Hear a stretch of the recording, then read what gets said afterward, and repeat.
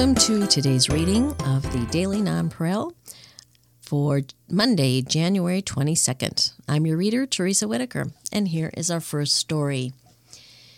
Eppley Airfield Airport to get $950 million makeover.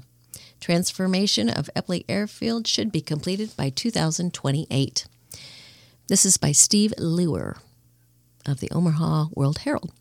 Roomier boarding gates, larger baggage claim, one unified passenger concourse, more restaurants and shops, a giant glass-domed entrance. All that is in the works at Eppley Airfield as part of the airport's $950 million terminal modernization program announced Wednesday by the Omaha Airport Authority. The terminal at Nebraska's largest airport will expand to 646,000 square feet, 72% more than the current 375,000, while adding 2 new gates and a customs area for future international flights. "We are transforming Eppley Airfield," said Dave Roth, the Airport Authority's CEO. "I don't think there's a square foot of the terminal we aren't touching. Work will start within a few weeks and be completed in 2028, although travelers will use some parts of the new terminal well before that." Roth said the expansion is driven by the rising number of passengers using Eppley. In 2023, passenger traffic once again reached the 5 million mark, just slightly below the 2018 travel peak. The number of travelers dipped to just 2.1 million in 2020. The year travel was sharply curtailed because of the COVID-19 pandemic. But the transformation won't be cheap. The cost has risen sharply from the last published estimate of $600 million in 2022. Ross said the earlier estimate actually dates to 2013, and the current price tag reflects inflation that has affected the building industry since then, including post-pandemic construction and labor costs. "Once we got out of COVID, the real numbers started coming in," he said. The Omaha Airport Authority's Board of Directors approved the plans, including the higher costs, at a meeting Tuesday morning. Ross said the airport expansion is funded by airport user fees, not taxes. The authority has authorized the sale of bonds, which will be paid back with funds from airport concessions, parking, passenger facility charges, the Transportation Security Administration, and the Federal Aviation Administration. The terminal project is the culmination of a 30-year plan to reconstruct Eppley from one end to the other. From 1998 to 2018, the effort focused on the airfield itself. 3 runways, taxiways, and the apron were rebuilt along with other infrastructure. Then the airport authority turned to the passenger side, Roth said. In 2019, the new north parking garage opened, with 4 floors of public parking and 2 floors for rental cars. The south garage also was reconfigured. In 2022, a lengthened and redesigned airport entrance road opened, connecting long-term parking and a cell phone lot directly to the main terminal. Last June, construction began on a 2-year, $65 million project to cover the terminal drive with an all-weather canopy. And in November, workers began building a new $19 million power plant to generate electricity for airport buildings. Still, airport authorities consider all of that a prelude to the terminal modernization project, which has been discussed for years and was delayed for 18 months by the pandemic. "We've been planning this a long time," Roth said. Construction will start with the new unified concourse linking the current A, South, and B, North concourses from mid-2024 to 2027. At the same time, the South Concourse will be remodeled along with the northern and southern ends of the main terminal. Airline ticket counters will be moved to the second floor of the terminal, where restaurants and concessions are now located. That work will also begin in the mid-2024 and stretch to late 2028. About a year from now, in early 2025, contractors will demolish the center part of the current terminal between the 2 sky bridges to the garages to build an airy new glass-top central pavilion nearly 3 stories high. The pavilion will be just behind the airport's glassy new main entrance. It will feature a large it will feature a single large security checkpoint, replacing the smaller ones in the two existing concourses. Restaurants and concessions will be behind the security checkpoint where the central pavilion connects with the unified concourse. The pavilion is expected to open by early 2027. The last piece of the renovation will be the demolition and reconstruction of the North Concourse, including a separate passageway for international passengers to a new customs area. Work will begin in early 2027 and continue until late 2028, completing 4 years of terminal reconstruction. Promoters of conventions and tourism in Omaha are elated about the airport improvements. "We've been so excited about this for so long," said Deborah Ward, Executive Director of Visit Omaha, the area's Convention and Visitors Bureau. "Our airport is such a big selling point when we go after convention and event planners. That's because the airport is so close to downtown, including the CHI Health Center's convention facilities, just 4 miles from Epley. We cannot wait for this expansion to happen," Ward said. "It adds to all the development that's happening. We have a brand new city to sell." Our next story, Nebraska panel wants more data about new racetracks. This is by Joe Decca, again, Omaha World Herald. Nebraska communities eager to have their own racetrack casinos will have to hold their horses a bit longer. Dissatisfied with a consultant's report on the statewide racing and gaming market, a state panel decided Friday it needs more data to comply with a state law before considering new license applications. Members of the Nebraska Racing and Gaming Commission voted 7-0 to form a committee to work with staff to obtain a supplemental study. 7 proposals have come forward so far for new racetrack casinos, in addition to the original 6 racetracks already eligible. The $48,000 report by the Innovation Group has been met with some praise, but also criticism from those who say it falls short of what state lawmakers wanted. The legislature directed the commission to have statewide market analyses of the current casino gaming and horse racing markets by January 1, 2025.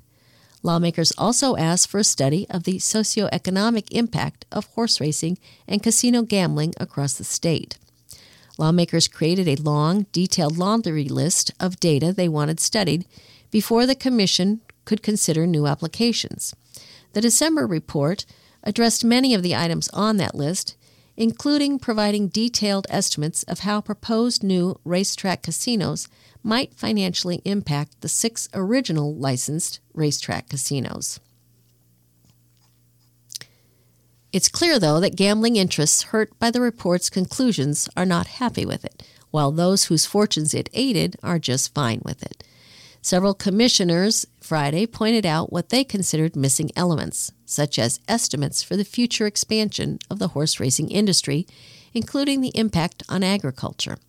The report concluded that there was no need for additional horse racing tracks beyond the ones already licensed. It said there is more than sufficient capacity with the state's existing 6 racing licenses to allow for a tripling or quadrupling of racing in Nebraska. Voters in 2020 approved a ballot initiative linking casino development to racing licenses. That means that anyone who wants to build a casino in Nebraska, other than the 6 existing racing license holders, must win state approval for a racetrack. Tom Zitt, representing the Innovation Group, defended the report Friday. He said Nebraska's racetrack casinos are so new that it's difficult to do more than just provide a baseline of figures for future reference. Fauner Park in Grand Island is the state's only truly active racetrack, he said, and there's not much else to analyze. He said it will be years before all 6 original racetrack casinos are open and stabilized, but he said the findings in the report are based on reliable industry estimates. On the casino side, we stand by our numbers, he said. Commissioner Jeff Galen said the panel will obtain what lawmakers want. He said, however, that commissioners would rely on their own expertise and experience to make licensing decisions after that. I think there's sometimes a presumption that the study is the be-all and end-all, he said. The study's important, the legislature required it, and we're going to do it right. But we will also comply with our duties after that's back and review applications in the future accordingly. Commission Chairman Denny Lee expressed concern that it's simply too early to get any useful information to help guide decisions. For now, he said, the state has no permanent state-sanctioned casinos in operation. The 3 casinos that are operating are temporary casinos, he said. While the figures in the report are based on reasonable industry expectations, he said, I'm not sure that there's enough data to really allow the Commission to make a good judgment as to any expansion of gaming and racetracks other than our current facilities. The Commission received letters this month from Nebraska Horsemen's Benevolent Protective Association President Gerald Wollison and Warhorse Gaming Chief Executive Officer Lance Morgan, calling for the report to be shelved and a new report ordered. I think it should be thrown out and you should start again, said Lynn McNally, Chief Executive Officer of the Horsemen's Group, Friday. She said the report contained inaccuracies and the Innovation Group should have consulted the horsemen as a resource.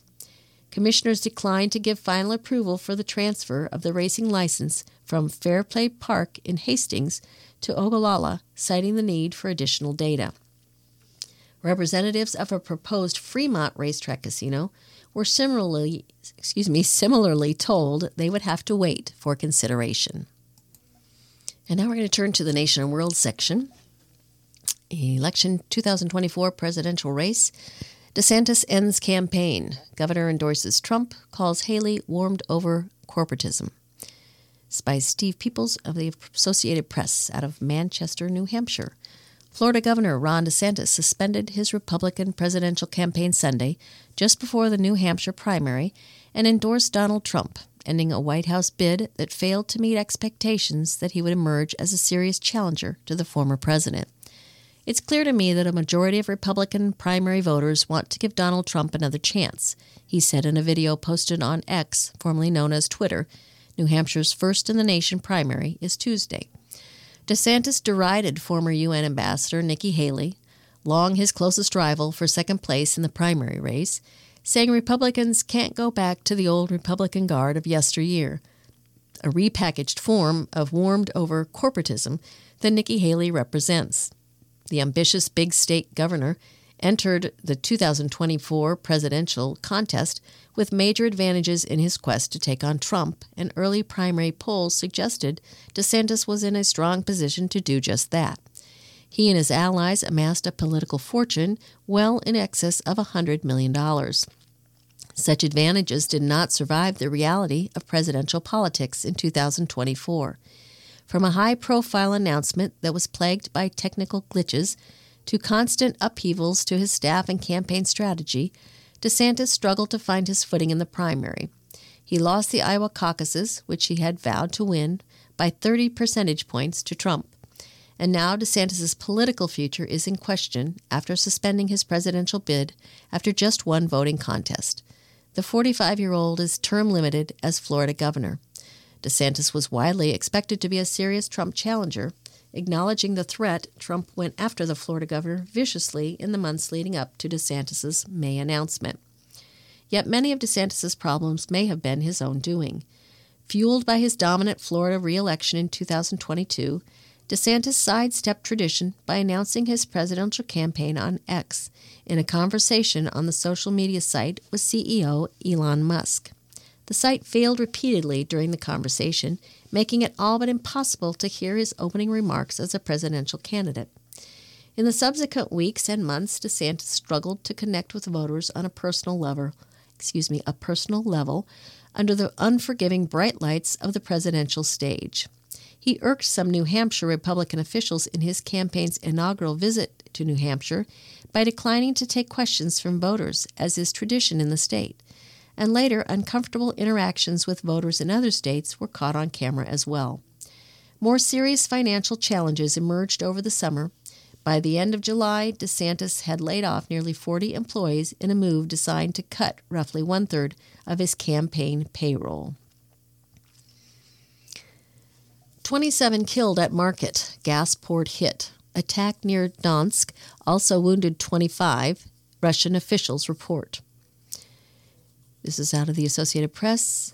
Kyiv, Ukraine. Moscow-installed officials said Ukrainian shelling killed at least 27 people and wounded 25 on Sunday at a market on the outskirts of Donetsk, a Russian-occupied city in the eastern part of the country.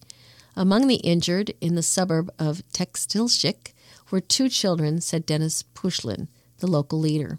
Ukrainian officials in Kyiv did not comment on the incident, and the claims could not be independently verified by the Associated Press.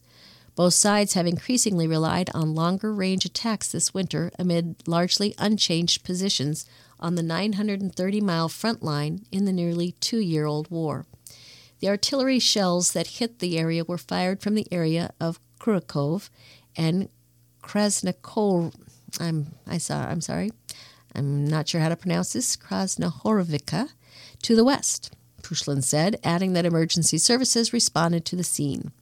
UN Secretary General Antonio Guterres strongly condemns all attacks against civilians and civilian infrastructure, including today's shelling of the city of Donetsk in Ukraine, according to a UN spokesperson, adding that all such attacks are prohibited under international humanitarian law. Donetsk is one of 4 regions in Ukraine that Russia annexed illegally in 2022, months after Moscow launched its full-scale invasion.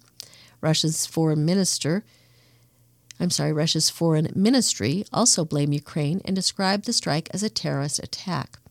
Also on Sunday, a fire broke out at a chemical transport terminal at Russia's Ust-Luga port following 2 explosions, regional officials said. Local media said the Baltic Sea port, about 100 miles southwest of St. Petersburg, was attacked by Ukrainian drones, causing a gas tank to explode. The blaze was at a site run by Russia's second-largest natural gas producer, Novatek. In a statement to Russian media outlet RBC, the company blamed the fire on an external influence, saying operations at the port were paused. Yuri Zapalitsky, the head of the Kingisepp district on the Gulf of Finland, where the port is located, said there were no casualties, but the area was on high alert. News outlet Fontanka reported the 2 drones had been detected flying toward St. Petersburg on Sunday morning, but were redirected toward the Kingisepp district. AP could not independently verify the reports. Russia's defense ministry did not report any drone activity in the Kingisepp area in its daily briefing. It said that 4 Ukrainian drones had been downed in Russia's Smolensk region and that 2 more were shot down in the Oryol and Tula regions. Russian officials previously confirmed a Ukrainian drone had been downed on the outskirts of St. Petersburg on Thursday. In fighting on the front line, Russia's defense ministry said Moscow's forces had taken control of the village of Kromlin in Ukraine's Kharkiv region. Ukrainian forces confirmed the settlement had been occupied, but described its capture as temporary. Palestinian death toll in Gaza surpasses 25,000. This is also from the AP out of Rafah, the Gaza Strip. The Palestinian death toll from the war between Israel and Hamas has soared past 25,000, the health ministry in the Gaza Strip said Sunday, while Israel announced the death of another hostage and appeared far from achieving its goals of freeing more than 100 others and crushing the militant group. The war's deaths, destruction, and displacement are without precedent in the decades-old Israeli-Palestinian conflict. The war has divided Israelis, while the offensive threatens to ignite a wider conflict involving Iran-backed groups in Lebanon, Syria, Iraq, and Yemen that support the Palestinians. Furious with the Israeli government and demanding the release of remaining hostages, relatives and others set up a tent camp outside Israeli Prime Minister Benjamin Netanyahu's residence in Jerusalem and vowed to stay until a deal is reached. Netanyahu, in a defiant new statement, said he stressed in his conversation Friday with U.S. President Joe Biden that he rejects Hamas's demands for a ceasefire, Israeli forces' withdrawal, and the release of Palestinians held by Israel in exchange for the remaining hostages.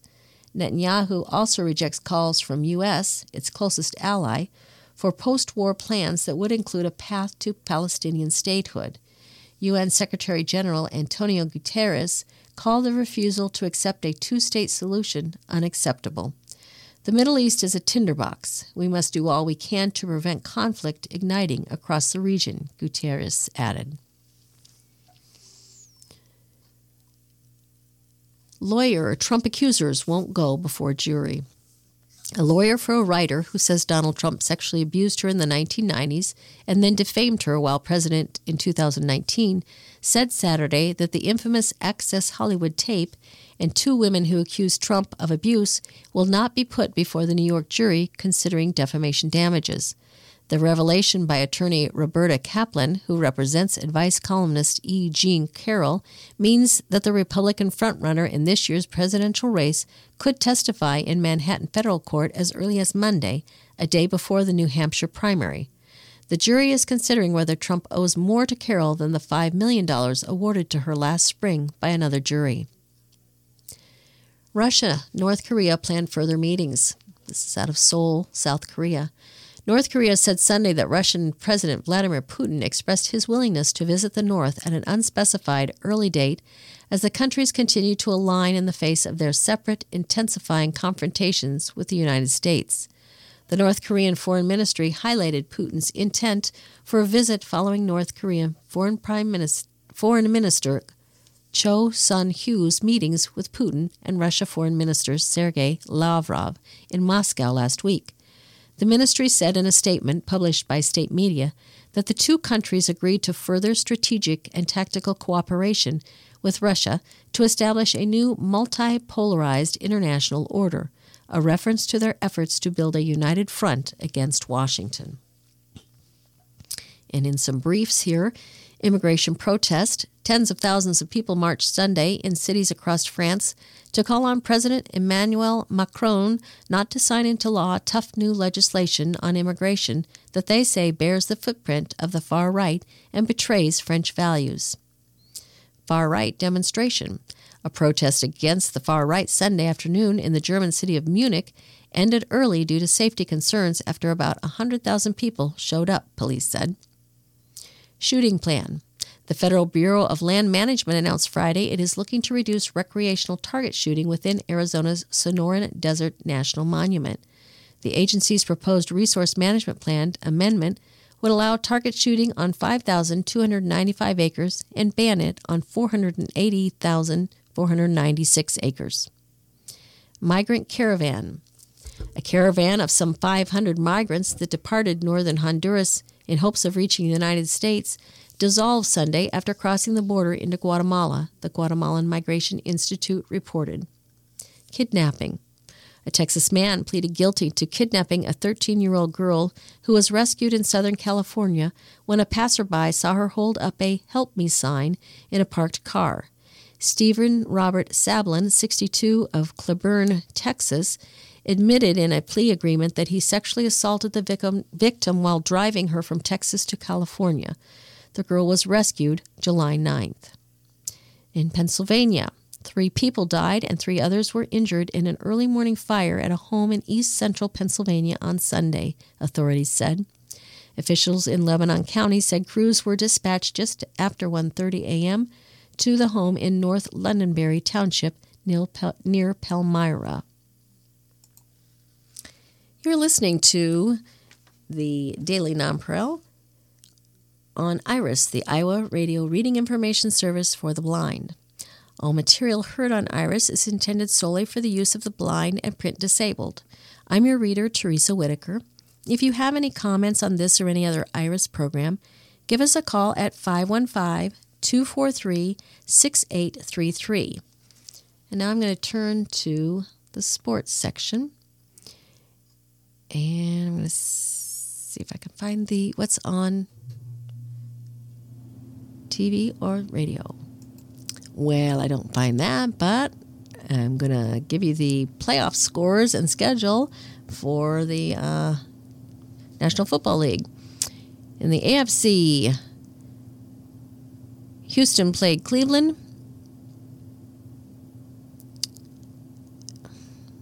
Well, that's not correct. Hold on just a minute. Okay, here we go. Sorry about that. In the AFC, Saturday's game, Baltimore beat Houston 34-10. San Francisco beat Green Bay 24-21. In Sunday's game, Kansas City Chiefs beat Buffalo Bills 27-24, and Detroit beat Tampa Bay 31-23. So on Sunday, next Sunday, January 28th, in the AFC, the Chiefs will play the Ravens at 2 p.m. on CBS. And in the NFC, the Detroit Lions will play the San Francisco 49ers at 5:30 p.m. on Fox. And we have Super Bowl 58 to look forward to on February 11th. They will play in Las Vegas at 5:30 p.m. on CBS. Around the league, here around the NFL, Falcons, Atlanta has interviewed a dozen candidates for its head coaching vacancy, adding Houston Texans offensive coordinator Bobby Slowick to the growing list. And the Browns, Cleveland interviewed former quarterback Ken Dorsey on Friday to lead the offense, according to an AP source. Dorsey was fired as Buffalo's OC in November. The Browns also plan to interview Houston quarterbacks coach Jared Johnson for the OC position. Titans, Tennessee interviewed David Shaw on Sunday for head coach. Shaw is the winningest coach in Stanford history. Okay, I think we will start with college basketball. Stanford's Vanderveer makes history. Out of Stanford, California, Tara Vanderveer became the all-time winningest coach in college basketball history Sunday, passing former Duke and Army coach Mike Krzyzewski with her 1,203rd career victory when number 8 Stanford beat Oregon State 65-56. At 70 years old and a head coach since age 24, Vanderveer celebrated on her team's home floor at Maples Pavilion with a couple dozen former players on hand to cheer the Hall of Fame coach on for yet another milestone in a decorated 45-year career filled with memorable accomplishments. This is a tremendous accomplishment for Tara Vanderveer, who is already one of the most accomplished coaches in the history of basketball, Krzyzewski said in a statement. Vanderveer improved to 1,203 to 267 overall and a 1,051 to 216 over 38 seasons at Stanford. That's her record. A 17-time Pac-12 Coach of the Year with 5 National Coach of the Year honors, Vanderveer has captured 3 NCAA titles with Stanford, 1990, 92, and 2021, and coached the 1996 U.S. Olympic team to a gold medal at the Atlanta Games during a year away from Stanford. Iowa's Clark knocked down by Ohio State fan. Caitlin Clark said she was okay after she was accidentally knocked down by a fan running onto the court after number 2 Iowa was upset by number 18 Ohio State on Sunday in Columbus, Ohio. The Hawkeye star was running off the court with her head down when a female fan, trying to film the on-court celebration, banged into Clark. She fell to the floor under one of the baskets as personnel and teammates rushed to her aid. Now we've got some brief scores here. Men's top 25. We had Tulane 81, number 10 Memphis 79. Sean James scored a season-high 22 points, and Tulane handed the Tigers their second straight loss. The Green Wave outscored Memphis 22-13 in the final 9 minutes. James hit a pivotal corner three-pointer that put Tulane up 77-75 with 2 minutes 22 seconds left. Number 14 Illinois was 86, Rutgers 64. Justin Harmon scored 18 points, and Terrence Shannon Jr. added 16 in his return to lead Illinois over visiting Rutgers. In his first game back since the university was ordered Friday to lift his suspension, Shannon came off the bench and played 28 minutes for the Illini. He had 4 assists and made 8 of 10 shots from the free throw line. Number 23, Florida Atlantic was 112, UTSA 103 in overtime. Jonell Davis had 34 points, including 3 free throws to force overtime, and Florida Atlantic overcame a career-high 38 points by Jordan Ivy Curry to beat UTSA in San Antonio. And here are a few briefs around the NBA. Hawks Young out with concussion. Out of Atlanta, the Hawks guard Trae Young was diagnosed with a concussion after getting elbowed in the face during a loss to the Cleveland Cavaliers and will be out indefinitely, the team announced Sunday. Young left Saturday night's game with 8 minutes 43 seconds remaining after taking a charge from Cavaliers forward Isaac Okoro and accidentally getting elbowed. Young stayed on the court for a few minutes and walked back to the locker room with the Hawks with the Hawks trailing by 25 points. Young is averaging 26.9 points per game and is second in the league with 10.8 assists per game. As part of the league's concussion protocol, Young must show he is symptom-free before resuming basketball activities. There is no set timetable. The Kings' Huerter gets renewed confidence. Sacramento Kings center Domantas Sabonis was answering a question about Ken Huerter's renewed sense of confidence after Tuesday's game in Phoenix when Huerter walked by. "It's great. It was exhausting cheering him up after every play," Sabonis quipped, bringing a smile to Huerter's face. Huerter's struggles over the first half of the season were well documented, but suddenly he looks like his old self as the Kings head into Monday's home game against his former team, the Atlanta Hawks. The 25-year-old guard has averaged 22.3 points, 5 rebounds, and 3 assists over his last 3 games, while shooting 62.5% from the field and 55.5% from beyond the arc. Well, in tennis, another Djokovic milestone, 58th Slam quarterfinals. Out of Melbourne, Australia, achieving yet another record at the Australian Open put Novak Djokovic in a reflective mood, revealing how he thought things might change after he'd clinched that historic 24th major title. Djokovic played his best 2 sets in a while in a 6-0, 6-0, 6-3 demolition of Adrian Mannarino on Sunday to reach the quarterfinals at a major for the 58th time, equaling Roger Federer's Grand Slam record. "I thought maybe I would this year feel slightly more relaxed, for lack of a better term, or maybe less tension, less stress on practice sessions, matches," he said. "But it's not. It is as it always was, very high intensity." In the quarterfinals, Djokovic will be playing number 12 ranked Taylor Fritz, who reached the last 8 in Australia for the first time with a 7-6, 5-7, 6-3, 6-3 win over 2023 runner-up Stefanos Tsitsipas. Fritz is 0-8 against Djokovic. Number 4, Jannik Sinner hasn't dropped a set en route to the quarterfinals, with the Italian beating number 15 Karen Khachanov on Sunday, nor have women's defending champion Aryna Sabalenka and U.S. Open winner Coco Gauff, who next faces Marta Kostyuk of Ukraine. Sinner will play a quarterfinal against Audrey Rublev after the number 5 seed rallied to beat number 10 Alex de Minaur 6-4, 6-7, 6-7, 6-3, and 6-0.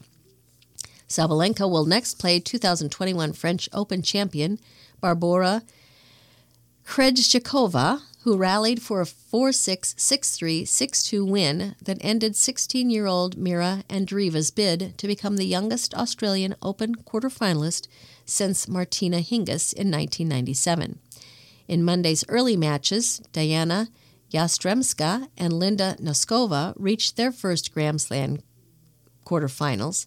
Yastremska beat 2-time champion Victoria Azarenka 7-6, 6-4, while 18th-ranked Svitolina was trailing Linda Noskova 3-0 when Svitolina retired with a back injury. Now we'll go to golf. Dunlap Tour's first amateur champ since '91. Out of La Quinta, California, Nick Dunlap became the first amateur in 33 years to win on the PGA Tour, holding on for a one-shot victory over Christian Bezuidenhout at the American Express on Sunday. Dunlap, the 20-year-old University of Alabama sophomore and reigning U.S. amateur champion, is the first amateur winner since Phil Mickelson at the Tucson Open in 1991. Playing in just his 4th tour event, he became only the 7th amateur winner since 1945 and the 3rd since 1957. The only amateur in the 156-player field in the tournament, long known as the Bob Hope Desert Classic, Dunlap surged into a 3-shot lead with a sizzling 60 in the 3rd round. He lost that lead Sunday on the front 9 on the stadium course at PGA West, but he played with the resilience of a seasoned veteran down the stretch, capped by his recovery from 2 errant shots on the 18th to finish with a 6-foot par putt. Nothing like I've ever felt, Dunlap said. It was so cool to be out here and experience this. He ended up with a 2 under 70 to finish at 29 under 259 and break the tournament scoring record as a 17-hole event. He's also the youngest winner in the event's history, and he became the youngest amateur to win on the tour since 1910. Dunlap got the celebration for one of the most impressive performances in recent golf history, but he doesn't get the $1.5 million first-place prize, which goes to Bezuidenhout after the South African's final round 65. Dunlap also doesn't get the 500 FedEx Cup points, but his rewards are still ample, starting with a 2-year PGA Tour exemption through 2026. And let's go to hockey. NHL, Wings snap Bolts' 5-game win streak. Out of Detroit, Daniel Sprong scored the go-ahead goal in the second period, and the Detroit Red Wings defeated Tampa Bay 2-1 on Sunday night, snapping the Lightning's 5-game winning streak. Lucas Raymond also scored for Detroit, which is 7-1-1 over the last 9 games. Alex Lyon made 29 saves, including 19 in the third period. The Red Wings were playing the first of 5 consecutive home games before the All-Star break. It's a very dangerous team. I think we played really well tonight. Maybe one of the more complete games we've played all season, Lyon said. Really difficult to come off a road trip emotionally and physically. The way that we responded tonight was awesome. Victor Hedman scored for the Lightning, and Nikita Kucherov added an assist for his 76th point. He's 1 point behind Colorado's Nathan MacKinnon for the league lead. Andrei Vasilevsky made 33 saves. The Lightning didn't have any power plays until the third period. The Red Wings managed to kill off all 3 of them. In other games, the Islanders were 3 and the Stars 2 in overtime. Bo Horvat scored 41 seconds into overtime. Ilya Sorokin finished with 41 saves. And New York beat visiting Dallas to win new coach Patrick Roy's debut. Alexander Romanov and Hudson Fasching also scored, and Noah Dobson had 2 assists. Roy was hired on Saturday to replace Lane Lambert after the Islanders went 0-3-1 on a 4-game road trip. The Wild 5, Hurricanes 2. Kirill Kaprizov scored 3 goals for his second career hat trick. Joel Eriksson Ek had the tie-breaking goal in the third period, and Minnesota beat host Carolina. Senators 5, Flyers 3. Tim Stützle had a pair of goals, including an empty netter. Vladimir Tarasenko and Claude Giroux scored in the third period, and Ottawa rallied in Philadelphia. Rangers 5, Ducks 2. Artema Panarin scored the go-ahead goal on a power play with 5 minutes 37 seconds remaining, and New York rallied past host Anaheim. Adam Heinrich scored twice for the Ducks. Maples Leafs 3, Kraken 1. Austin Matthews and Nicholas Robertson scored early. Ilya Samsonov recorded 16 saves, and Toronto handed host Seattle its 4th loss in a row. And around the league, Pinto returns from 41-game suspension out of Philadelphia. Ottawa Senators center Shane Pinto returned to the ice on Sunday against the Philadelphia Flyers after sitting out the first 41 games because of a suspension from the NHL for activities related to sports wagering. Pinto, 23, had 20 goals and 15 assists in 82 games for the Senators last season. The league's investigation found no evidence that Pinto bet on NHL games and provided few details, and Pinto has not disclosed specifics in interviews. Pinto was the second center on the ice on Sunday, getting his first shift early in the first period. The Senators were looking forward to having Pinto back in the lineup. He'll bring a lot of energy, Senators interim coach Jacques Martin said early Sunday, but he's got to keep the game simple and try to adjust on the fly to the pace of the game. Dubé goes on leave for mental health out of Calgary, Alberta. Flames forward Dylan Dubé was granted an indefinite leave to attend to his mental health, the team announced Sunday. The 25-year-old from Golden, British Columbia, is under the care of professionals, the Flames said in a statement on X. Dubé was not in Calgary's lineup for Saturday's 3-1 loss to Edmonton. The 5'11", 185-pound center was a second-round pick, 56th overall, of the Flames in the 2016 draft. He has 3 goals and 4 assists in 43 games. And stat of the day, Sam Gagner broke a tie with a goal early in the third period, and the Edmonton Oilers beat the Calgary Flames on Saturday to break Montreal's record for the longest winning streak by a Canadian team at 13.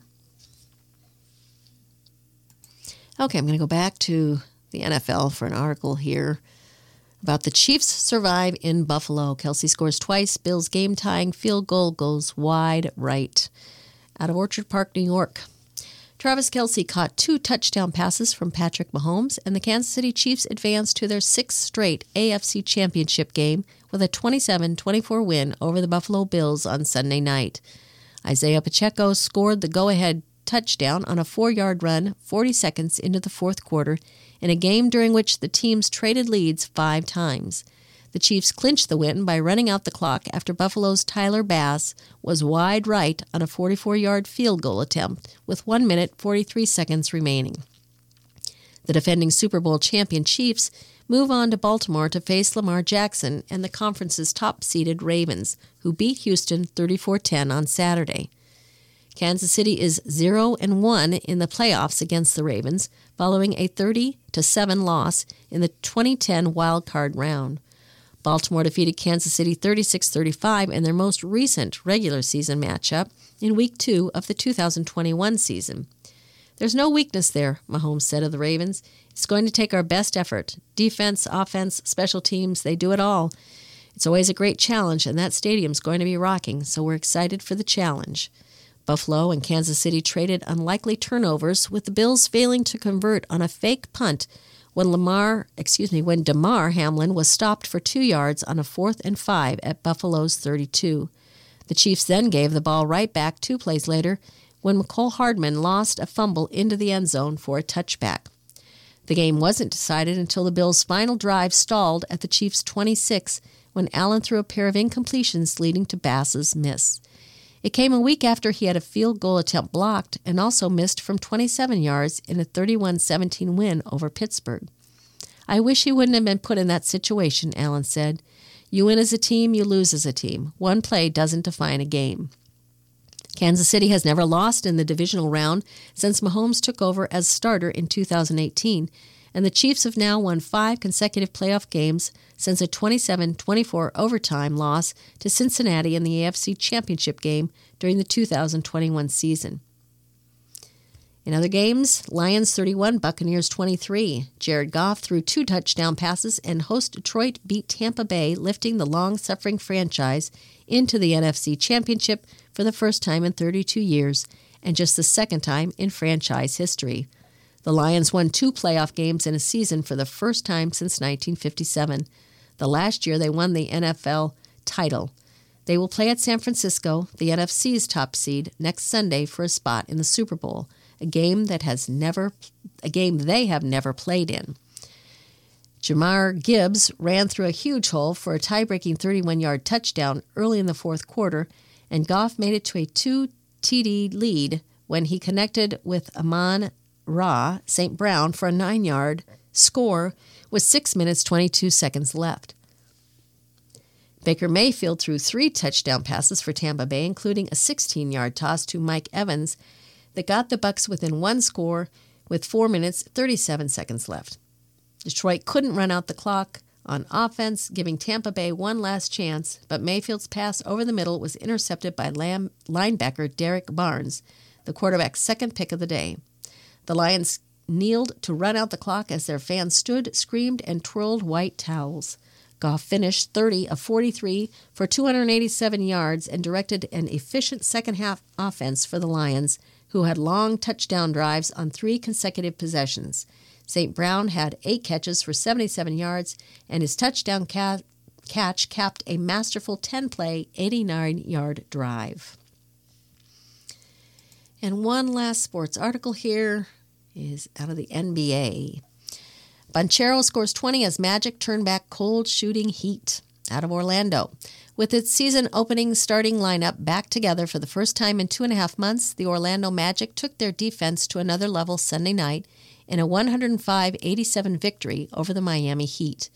Paolo Banchero led 5 Orlando starters in double figures with 20 points, and the Magic held the Heat to a season-low point total. Bam Adebayo had 22 points and 11 rebounds for skidding Miami, which has lost 3 straight games. It felt good to have everyone back tonight, and it's good to see how effective our defense is when we have that unit in, said Markelle Fultz, who had 12 points in the first start since November 9th. Jimmy Butler, who did not play in either of the Heat's victories over the Magic earlier this season, had 15 points. Tyler Herro had added 12 points for Miami, which shot 37.5% and had 14 turnovers. I feel like we just get stagnant. The biggest thing for us right now is we are in a rough patch, and we have to dig ourselves out of it, said Adebayo. Clippers 125, Nets 114. Kawhi Leonard scored 14 of his 21 points over the final 5 minutes, and Los Angeles overcame an 18-point deficit in the fourth quarter to defeat visiting Brooklyn. The Clippers took their first lead on Leonard's basket with 2 minutes 50 seconds remaining. They closed with a 22-0 run, capped by Leonard's three-pointer from the corner to win for the 10th time in 12 games. James Harden led Los Angeles with 24 points. Nuggets 113, Wizards 104. Nikola Jovic scored 42 points to go along with 12 rebounds and 8 assists, and Denver beat host Washington. Jokic was 15 of 20 from the field and made 12 of 14 free throws. Tyus Jones had 15 points and 13 assists for the Wizards, who have lost 4 straight. Celtics 116, Rockets 107. Kristaps Porzingis scored 32 points, and Boston beat short-handed Houston on the road. Porzingis was 11 of 20 from the field and 6 of 11 from three-point range. He added 5 blocks. Dylan Brooks led the Rockets with 25 points, hitting 5 of 15 from 3. Suns 117, Pacers 110. Kevin Durant scored 40 points, Devin Booker had 26, and Phoenix beat visiting Indiana for its 5th straight victory. Bradley Beal added 25 points on 11 of 16 shooting. Buddy Hield led the Pacers with 18 points. Lakers 134, Trailblazers 110. D'Angelo Russell scored 34 points, LeBron James added 28, and host Los Angeles routed Portland to get back to 500. Okay, I'm going to read some Today in History. Today's highlight. On January 22, 1973, the U.S. Supreme Court, in its Roe v. Wade decision, declared a nationwide constitutional right to abortion. On this date in 1901, Britain's Queen Victoria died at age 81 after a reign of 63 years. She was succeeded by her eldest son, Edward VII.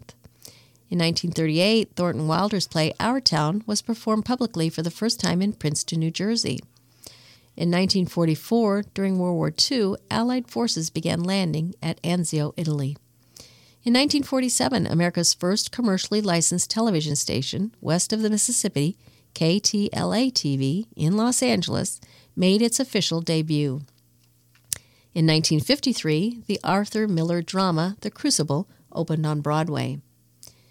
In 1995, Rose Fitzgerald Kennedy died at the Kennedy Compound at Hyannisport, Massachusetts, at age 104. In 1997, the Senate confirmed Madeleine Albright as the nation's first female Secretary of State. In 1998, Theodore Kaczynski pleaded guilty in Sacramento, California, to being the Unabomber responsible for 3 deaths and 29 injuries in return for a sentence of life in prison without parole. In 2006, Kobe Bryant scored 81 points, the second highest in NBA history, in the Los Angeles Lakers' 122-104 victory over the Toronto Raptors. In 2008, actor Heath Ledger, aged 28, was found dead of an accidental prescription overdose in a New York City apartment. In 2009, President Barack Obama signed an executive order to close the Guantanamo Bay prison camp within a year. This facility remained in operation as lawmakers blocked efforts to transfer terror suspects to the United States. President Donald Trump later issued an order to keep the jail open and allow the Pentagon to bring new prisoners there. In 2012, longtime Penn State coach Joe Paterno, who had won more games than anyone in major college football, but was fired amid a child sex abuse scandal that scarred his reputation, died at age 85. In 2013, Israeli Prime Minister Benjamin Netanyahu's hardline bloc fared worse than expected in a parliamentary election, forcing Netanyahu to negotiate a broad coalition deal. We have a column here, a advice column, about relationships, and this one is deciphering texts can get frustrating. I recently got a text from a female client following a first date on a Friday night. According to her, the date went well. They got along, and it even ended with a kiss. The following day, around noon, she sent him a text thanking him for a wonderful evening. He replied by saying, "Hey, anytime. I enjoyed it too. Looking forward to seeing you again." She reacted to the message with a heart, as in used one of the iPhone reaction buttons. Sounds like everything is going smoothly, right? Well, 2 days later, they hadn't communicated again, which had her worried. "Do I need to text him again?" my client asked. "My guy friends tell me to text him. My girlfriends tell me to wait for him to text. If he wants it bad enough, he will say something." I answered, "He's a smart man. He knows to ask you out again. Let it lie. It's only been 2 days. When she asked how long she should be waiting for a text from him, I told her truthfully, "I don't have an answer to that. Just live your life this week. He knows you like him." After a successful first date, it's understandable that you're eager to keep chatting with your match and meet again, excited to find out how strong the connection is. But it's important to remember that people have busy lives: work, family, friends, pets, social plans. In this case, it was also the weekend. This guy may 100% intend to ask her out on a second date. In fact, he said as much by messaging that he's looking forward to seeing her again, which he probably wouldn't have said if it weren't true, but in his own time. No matter how much we want instant gratification, that not everyone operates on the same timeline, and if she is that interested, she can certainly ask him out if she likes. Texting has completely changed how people communicate, and this applies to dating as well. Take a look around the internet, and you'll find there is no shortage of people overanalyzing what a certain emoji means, nitpicking how long it took someone to respond, or dissecting punctuation marks. Seriously. I found that people have different texting styles, so none of these things may actually be indicative of whether there's a connection. Tone and personality can also often get lost in translation over text, so always try to reread your messages and see if anything can be misinterpreted. Likewise, if someone sends you a note that seems off, maybe ask them to clarify what they mean. It can't hurt to clear things up by saying, "I can't tell what you mean." Whether you're communicating over text, by phone call, or face-to-face, it often comes down to this. If someone says they're looking forward to seeing you again, or alternatively, that they think you should go your separate ways, you have to believe them. Sure, things come up. Sometimes people lie in a misguided effort to protect your feelings, but in the long run, there's no point in driving yourself nuts over someone if they don't reciprocate the same effort that you're investing in. That column was by Erica Etten, who is the founder of A Little Nudge, where she helps others navigate the often intimidating world of online dating. And then we have a few entertainment briefs. Usher says Super Bowl show must be perfect. Usher's Super Bowl performance has to be perfect. The 45-year-old star is set to perform the Super Bowl halftime show at Allegiant Stadium in Las Vegas on February 11th, and he is determined to deliver a memorable performance for his fans. The chart-topping star told Vogue, "It has to be perfect. I've been doing this for 30 years. I want people who have been a part of that journey to feel like it's a celebration for everybody, for all of us, from the beginning up until this point." Usher also revealed that he wants fans to feel hopeful after watching his performance. He shared, "People will tune in for a football game, but I hope when they look at that halftime performance, I'm hoping they walk away with something that's healing them, something that makes them feel hopeful, and not just look at the past, but have hope for the future and have hope for a different type of future than we're looking at right now." And also, Sharon Stone, ridiculed for her own Barbie film pitch. Sharon Stone was laughed at by studio executives when she pitched a Barbie movie in the 1990s. The Basic Instinct actress recalled how film chiefs poured scorn on her idea for a film about the iconic toy doll that is grateful for the changes that have happened in Hollywood that led to Margot Robbie's hugely successful blockbuster last year. Commenting on an Instagram post showing Barbie star America Ferrera's speech at the Critics' Choice Awards last weekend, Stone wrote, "I was laughed out of the studio when I came with the Barbie idea in the 90s, with the support of the head of Barbie. How far we've come. Thanks, you ladies, for your courage and endurance."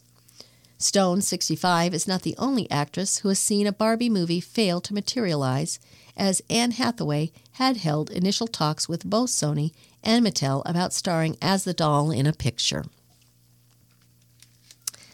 That brings us to the end of today's reading of the Daily Nonpareil. I'm your reader, Teresa Whitaker. Thanks for sharing your time with IRIS, the Iowa Radio Reading Information Service for the Blind.